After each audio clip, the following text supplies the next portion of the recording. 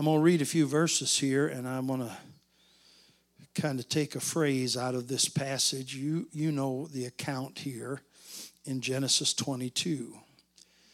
And it came to pass after these things that God did tempt Abraham, and said unto him, Abraham, and he said, Behold, here I am. And he said, Take now thy son, thine only son Isaac, whom thou lovest, get thee in the land of Moriah, and offer him there for a burnt offering upon one of the mountains which I will tell thee of. And Abraham rose up early in the morning, and saddled his ass, and took 2 of his young men with him, and Isaac his son, and clave the wood for the burnt offering, and rose up and went unto the place of which God had told him. Then on the 3rd day Abraham lifted up his eyes, and saw the place afar off. And Abraham said unto his young men, Abide ye here with the ass, and I and the lad will go yonder and worship, and come again to you. And Abraham took the wood of the burnt offering, and laid it upon Isaac his son. And he took the fire in his hand, and a knife, and they went both of them together. Now we'll stop reading there. I'll make some reference to the latter part of the passage, but would you look at what it said in verse number 6? This interests me, this little phrase. He took the fire in his hand. And I'm going to pray, and then I'm going to preach. And I think I want to title this message, When Your God Asks You to Burn Down Your Tomorrows. Let's pray. Father, we love you, and we thank you for loving us. And I pray you help us in the next few moments in this passage of Scripture to speak the truth and to speak it in love. And I pray, Lord, that you'll be exalted and glorified. And Lord, if you are glorified, then your people will be helped. So help us today. Lord, there may be somebody here, they're struggling over surrendering. They're struggling over saying yes to you about something you've been dealing with their heart about. I have, Lord, on my mind and on my heart for some reason today, young men and young women who ought to be surrendering their lives. And so, Lord, I pray you'll help us. And Lord, I guess now I'm an old man. I pray you'd help me to be surrendered and to be submitted unto thee. Help me, Lord, to be more concerned about your will than about my way. Help us, I pray, in Jesus' name, amen. There have been in Abraham's experience with God, whenever I say that experience, I was preaching in Romeo, Michigan. It was an old camp meeting. It was an old Methodist campground. We were having the Midwestern Baptist old-fashioned camp meeting there. They had a little museum of things that had happened over the years. And I went in and was reading through some things. They had transcripts of sermons that had been preached and descriptions of things that had happened on that Methodist campground. And I was reading, and in one of those transcripts it said, after the preaching tonight, during the invitation, 4 young men had an experience with the grace of God. And when I read that, I thought, yeah, that's what happened to me. I had an experience with the grace of God. And here is Abraham, and in Abraham's experience with God, there have been some difficult moments, some trying times. I think about the departure from the Ur of the Chaldees.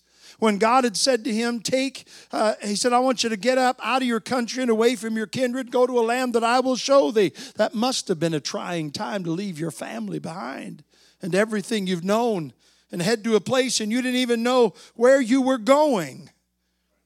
And up until this time also, there's been the division from Lot. Abraham took Lot with him, and it caused him a great deal of trouble. I remember a man preaching in a tent meeting up in West Virginia one time, a message called Loaded Down with Lot. And he spent the whole service with a young fella climbing up, carrying him on his back. And he said, this is Lot. And he said, everything Abraham had tried to do, Lot would get in the way. And that's the way it is with us when we hold on to things we should have let go of. I remember him trying to kneel down at the altar, and he couldn't do it because he's loaded down with Lot. remember him trying to get to his wallet to give in the offering, but he couldn't do it. He was loaded down with Lot. I'll never forget that message as long as I live. But then one day, Lot and Abraham had to split up. Somebody has mentioned it, I think, perhaps this week. Lot, he chose the well-watered plains of Jordan and left Abraham standing in the rocks. But it's interesting what the Bible said. It said that Lot lifted up his eyes and looked to the east, to the well-watered plain. He lifted up his eyes, and when Abraham was left standing in the rocks, letting Lot make the decision, God came by and said this to him, "Lift up now thine eyes." He said Lot got to look and choose, and he got the east. He said, "Lift up now thine eyes and look to the north, the south, the east, and the west. Everything you look at, I'm going to give to you." God will always treat you better than you can treat yourself. And then there was the dismissal of Ishmael. Abraham did not want to send that boy away. He was the son that was born, of course, of Hagar. And God said, "You've got to send him out. You've got to send him out. He's not the promised one." And Abram said, oh, that Ishmael might live before thee. I'm sure it broke his heart to send that boy away. There's been trial and troubles in Abraham's life. But we've come to, up till this point in his life, the greatest trial he's had to face. And that is the demand for Isaac. God says to Abraham, and he emphasizes it in verse 2, "Take now thy son, thine only son Isaac, whom thou lovest." There's an emphasis there, saying it over and over again in 3 different ways. God said, "I want you to take Isaac and take him up on the mountain." And the Bible said a burnt offering. So the next morning, Abraham gets up and he takes Isaac, and the Bible tells us in verse number 6 what he took with him. And Abraham took the wood of the burnt offering and laid it upon Isaac his son. You know the picture. You can see the picture. It's a picture of Christ carrying the cross, carrying sin. But then it says this: he took the fire in his hand. Now that interests me. It does not say he took a flint to start a fire. It doesn't say he took 2 sticks to rub together so that he could start a fire when he got up on the mountain. He said he took that fire with him. He carried it from somewhere to somewhere. So I'm thinking to myself, where did that fire come from? You know what Abraham is famous for in our Bible? The building of altars. Sacrificing. Do you remember the very first time we read about a sacrifice in the Bible in the book of Genesis, when Abel and Cain offered their sacrifices, and the Bible said that God had respect unto Abel's offering, but not unto Cain's? I have a question. How did Abel know that God accepted his offering? Well, if we read in other places, here's how I think he knew. I think fire from God burnt that offering up. That was the evidence that God had accepted it. So this fire that Abraham is carrying, I think, is fire from God. It's fire that has come from heaven to earth and burnt up the offerings, the sacrifices that Abraham has made. So Abraham knows how this fire works. And he picks up that fire, and he's headed up the mountain with the fire that God started in his life. And he's going to allow that fire to burn up all of his hopes and all of his dreams and all of his tomorrows. All of us have hopes and dreams and ambitions about what we'd like to do, what we'd like to be, where we'd like to go. But what happens when God burns all those down? Like we heard in the song, when he says no to that dream. What happens? I want you to see Abraham taking this offering, taking Isaac up, and he's carrying that fire in his hand. God had started that fire in his life. You remember when God started a fire in your life? You remember when you was lost and on your way to hell, and the Holy Ghost of God brought you under conviction, and you trusted Christ as your Savior, and that Holy Spirit moved in and took up residence in you. That's that holy fire of God. That's that Shekinah glory of God that dwells in us. I often think of Abraham. I'm wandering a little bit, and I apologize, but things are coming at me here in different directions. And I often think about Moses out there on the backside of the desert, and he comes to that bush. It's an old bush. The word is senna. It means a thorny bush. He comes to an old thorn bush, and he looks, and in the midst of that bush, there's a fire burning. It doesn't say that the bush was in the fire. It said the fire was in the bush. It's a picture of the Shekinah. Later on, Moses will say this in Deuteronomy. I think it is about that circumstance. He'll talk about the goodwill of him that dwelt in the bush. And that word dwelt is the word shekan. It's where we get the Hebrew word coming out, Shekinah. We talk about the Shekinah glory of God. What Moses saw in that bush burning was the Shekinah glory of God. Can I tell you what happened to me on March the 10th of 1980, about 11 o'clock on Saturday night at 110 North Forest Street in Wayland, Michigan, in the northernmost bedroom of the house? God lit up the Shekinah glory in my heart. The Holy Ghost of God moved in and took up residence in me. And somebody said, "Preacher, why do you get excited?" I can't help it. When I can get the old flesh out of the way, that Shekinah glory gets to moving around. So there's a fire burning in Abraham's life. And now God says, here's what I want you to do with that fire. I want it to burn up your tomorrow. I want it to burn down your hopes and your dreams. And I'm thinking about Abraham headed up the mountain, and I'm thinking about all the difficulties that would be involved in this. I'm thinking, first of all, there seems to be no advantage to this. What possible advantage could it be to Abraham's life to burn Isaac up on an altar? No advantage. You see, when Isaac dies, several things will die. When Isaac dies, Abraham's patient waiting for fatherhood is dead. All those years he waited patiently for God to give him that promised seed. And now God said, okay, take it up there and burn it up. It's going to be gone. All that patience was a waste of time when Isaac is burned up. And then secondly, Abraham's present joy of fulfillment. God emphasizes this. He said, take now thy son. He could have just said that. He could have just said, take thy son. But he didn't stop there. He said, thine only son. And then he named him Isaac. And then he said, whom thou lovest. You don't think that Isaac was the apple of Abraham's eye? The joy of his life. The day would start out and he'd go out and he'd get that boy and look at that boy and his heart would leap within him. Here's the promise of God in my life. Here's what I've waited for. He was the joy of Abraham's life.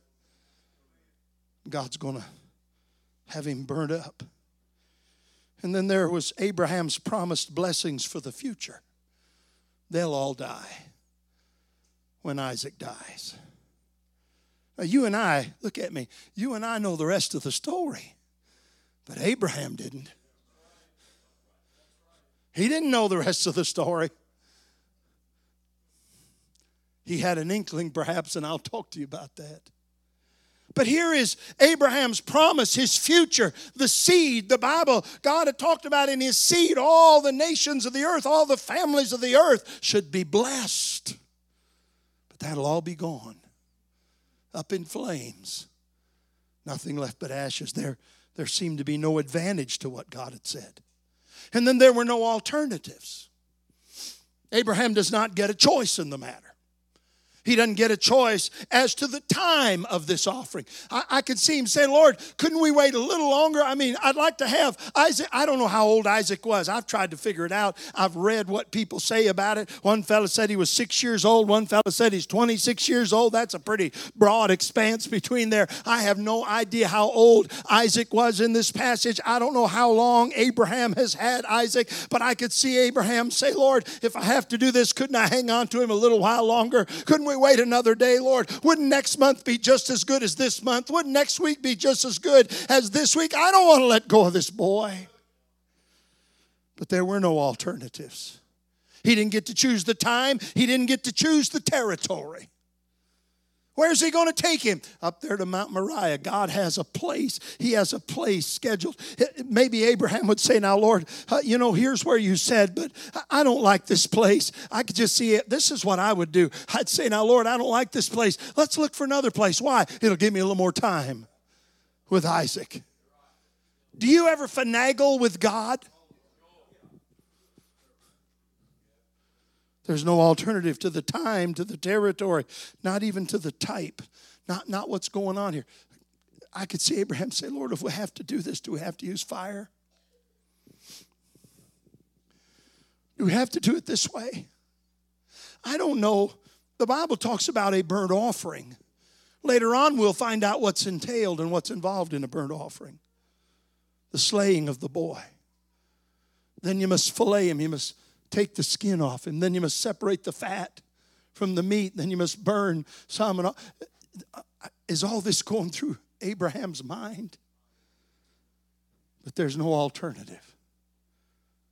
God didn't say, now, I'll tell you what, Abraham, I know this is hard on you, so I'll give you this choice and that choice and the other choice. God just said, no, this is what we're going to do.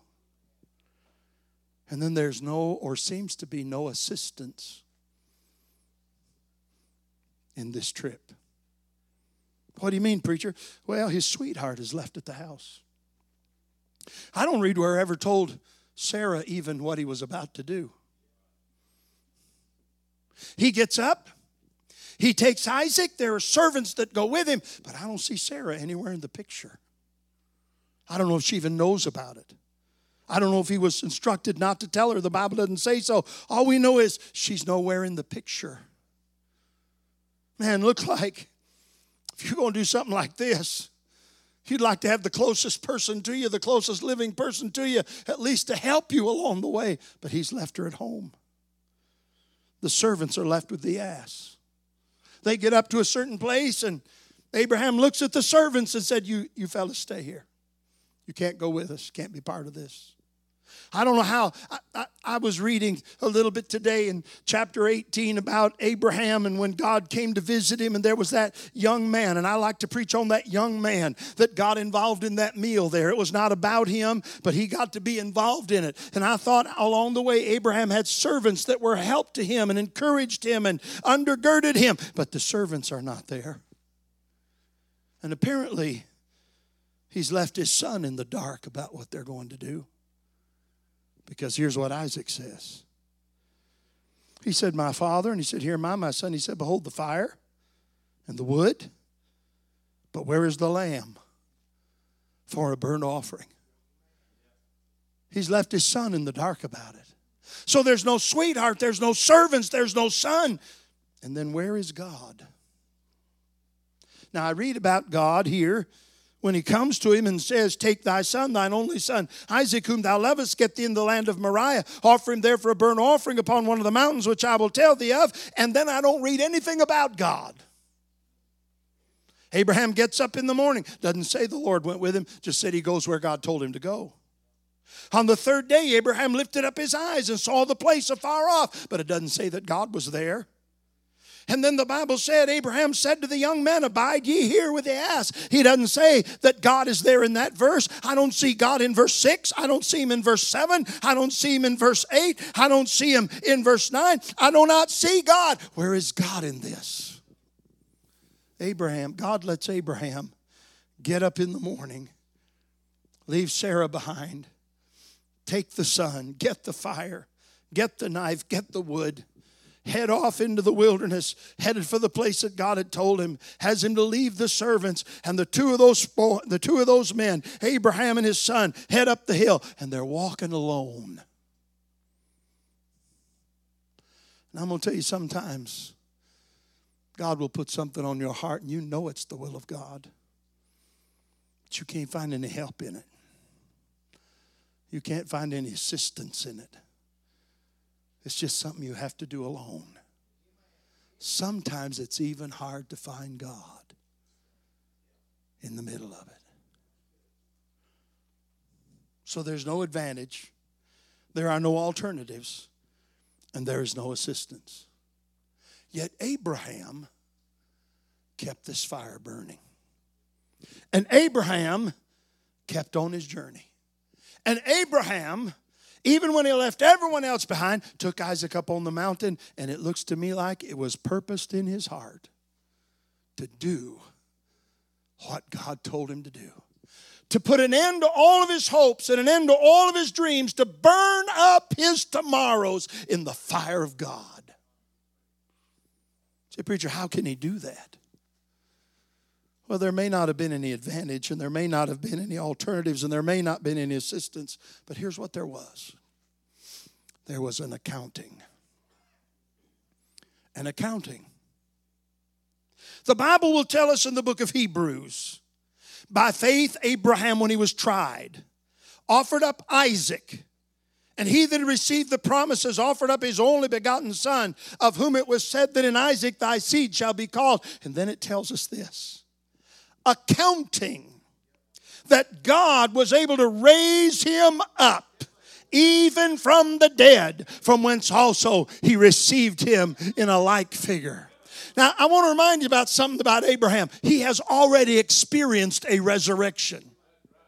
Because the Bible said he considered not his own body now dead, neither yet the deadness of Sarah's womb. Abraham and Sarah had come to the place the Bible said had ceased to be with her after the manner of women. That means she could not conceive. And Abraham could not produce because his body was even now dead as far as that was concerned. And yet, between her deadness and his deadness was a living God. And when that living God put his hand on his deadness and her deadness, you know what was the result was? A resurrection took place. Out of deadness came a life. Out of deadness came Isaac. Where there was no hope, there came a son. Where there was no chance, how'd that happen? That was the power of God. That was a resurrection. So Abraham already knows God has resurrection power.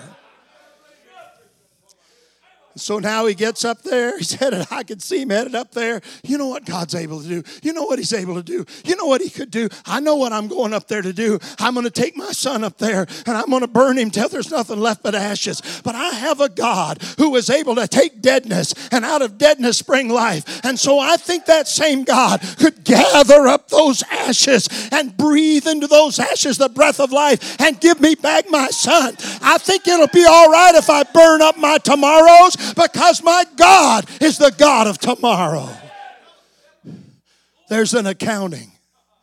See, God had never failed Abraham. God had already shown Abraham his resurrecting power. And I want to say this to you. When God deals in your heart and he says to you, I want you to lay this on the altar and let me burn it up. I want you to lay this on the altar and let me put an end to it. I want you to remember when you were dead in trespasses and sin and God gave you a resurrection. You were quickened unto newness of life. And I want you to be reminded, whatever you lay on that altar and burn up in the fire of God, God is able to give it back multiplied times in your life. Let's take an accounting. God has never failed us. Hallelujah. Not one time. Not one time. I tell you what, if we want to count down the times God's failed us, it'll be a short list. But if we want to write down the times that God has blessed us and met our need, we're going to be writing a long time. Let's take an accounting. And when it's time to lay things down on the altar, let's take an accounting as to the faithfulness of God and the power of God. How can Abraham burn up his tomorrow? Because he serves the God of tomorrow. He serves the God that can make tomorrow better than yesterday, who can give you back what you've laid down on the altar. That's what our God can do. That's what Abraham had in his mind. My friend Joe Arthur likes to say that while Abraham and Isaac were headed up one side of the mountain, God nudged a ram over on the other side of the mountain and said, I got a meeting for you up in a certain place. And while they were coming up here, getting ready to burn up all his tomorrows, God was sending a ram up there to give him back all his tomorrows. Can I promise you something? Hey, young person, can I promise you something? If God works in your heart and says, I need you to burn up those dreams you have. I need you to burn up those ambitions you have. I need you to burn up all your tomorrows. I want to promise you something about God. Our God is able out of that fire to bring new life and set you in a new direction. Let's account him to be faithful. There was an accounting. And then I'll say this to you. There was an advancing.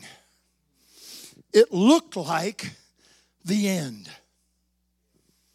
I'm sure it must have looked that way to anybody who could see.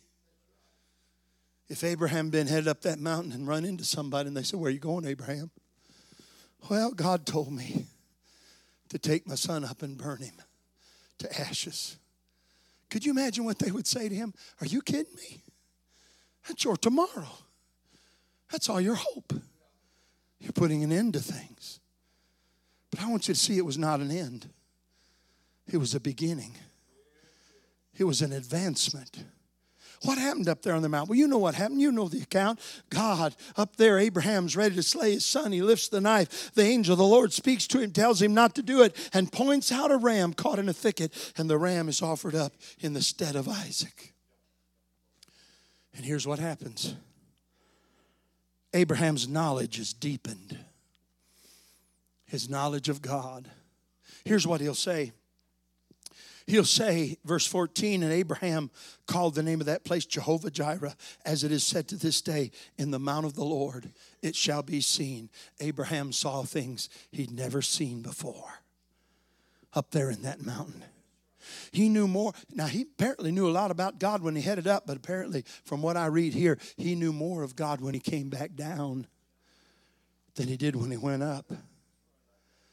And then not only his knowledge was deepened, but his testimony was sharpened.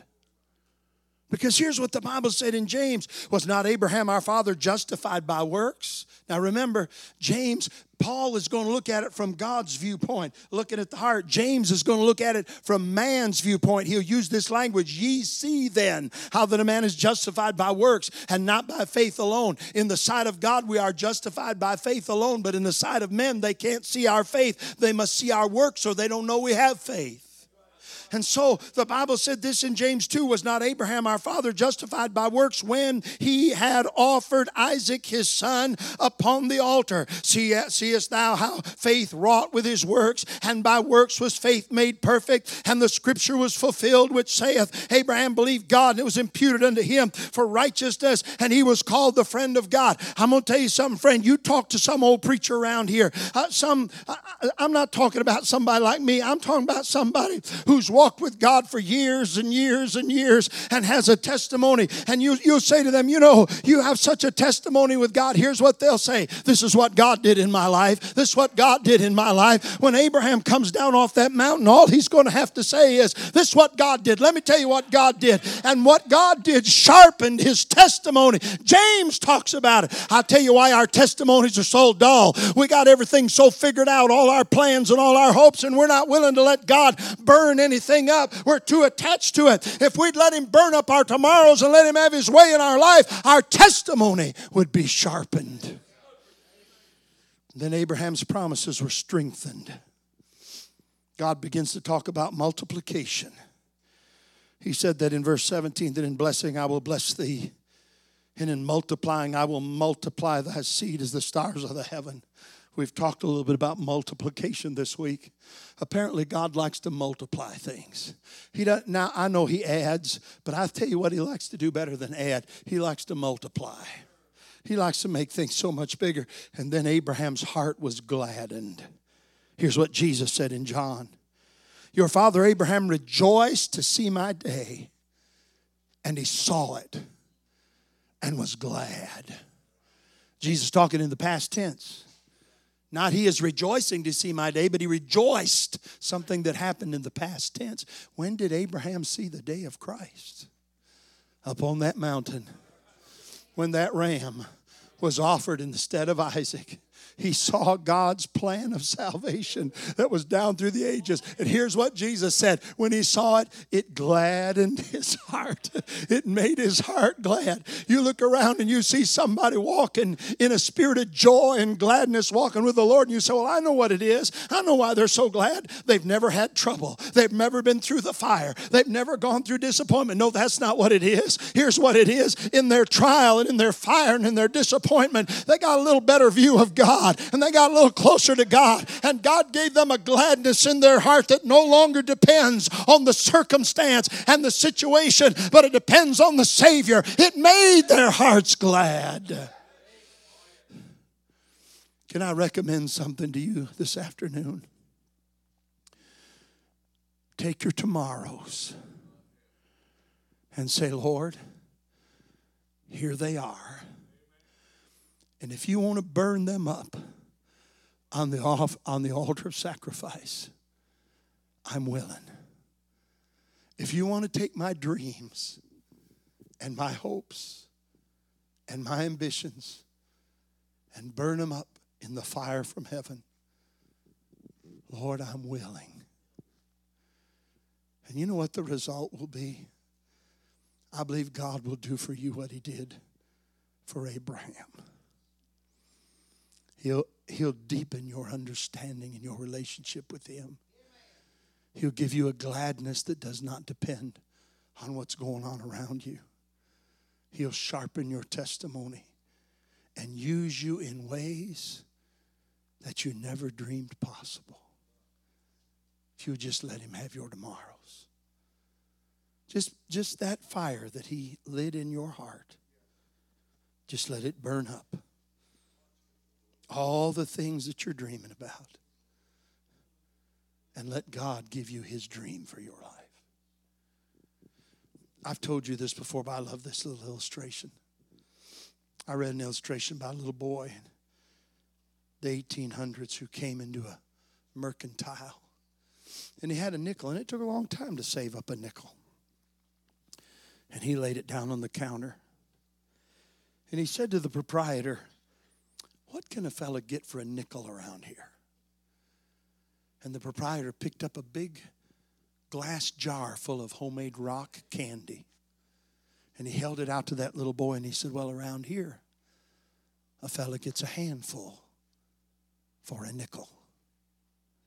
And that little boy left that nickel on the counter and ran out the door. He didn't take any candy. He didn't take the nickel.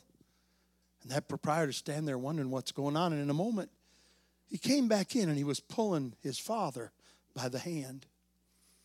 And he pulled up and he said, a handful for a nickel, right? And the proprietor said, yes, son. He said, Daddy, reach in there and get us a handful. And then with a grin on his face, he said, Daddy has bigger handfuls than I have. Can I tell you something about your Heavenly Father? He has bigger handfuls than you have. And you can reach for something and grab a hold of and say, I'm not letting go of this. Why don't you let go of that and see what he can get in his hand that he'd like to put in your life? Can I tell you something? After being saved over 40 years and being in the ministry over 40 years, can I tell you something? I have not one regret. I don't regret a moment serving the Lord. I don't regret a moment surrendering to the ministry. I do not regret one instant of it. I'm going to tell you, God has been better to me than I ever could have dreamed and ever I could have hoped. As a matter of fact, it appears to me that his dreams for me were much bigger than mine were for me. God will treat you better than you can treat yourself. Why don't you let him have your tomorrows to do whatever he will with them? Why don't you on your knees at an altar say, Lord, whatever you want for me, whatever you want from me, as far as I'm able and as I know, Lord, I'm willing. I'll go up the mountain with you and burn up my tomorrows because I trust you. I just trust you, Lord. with my tomorrows.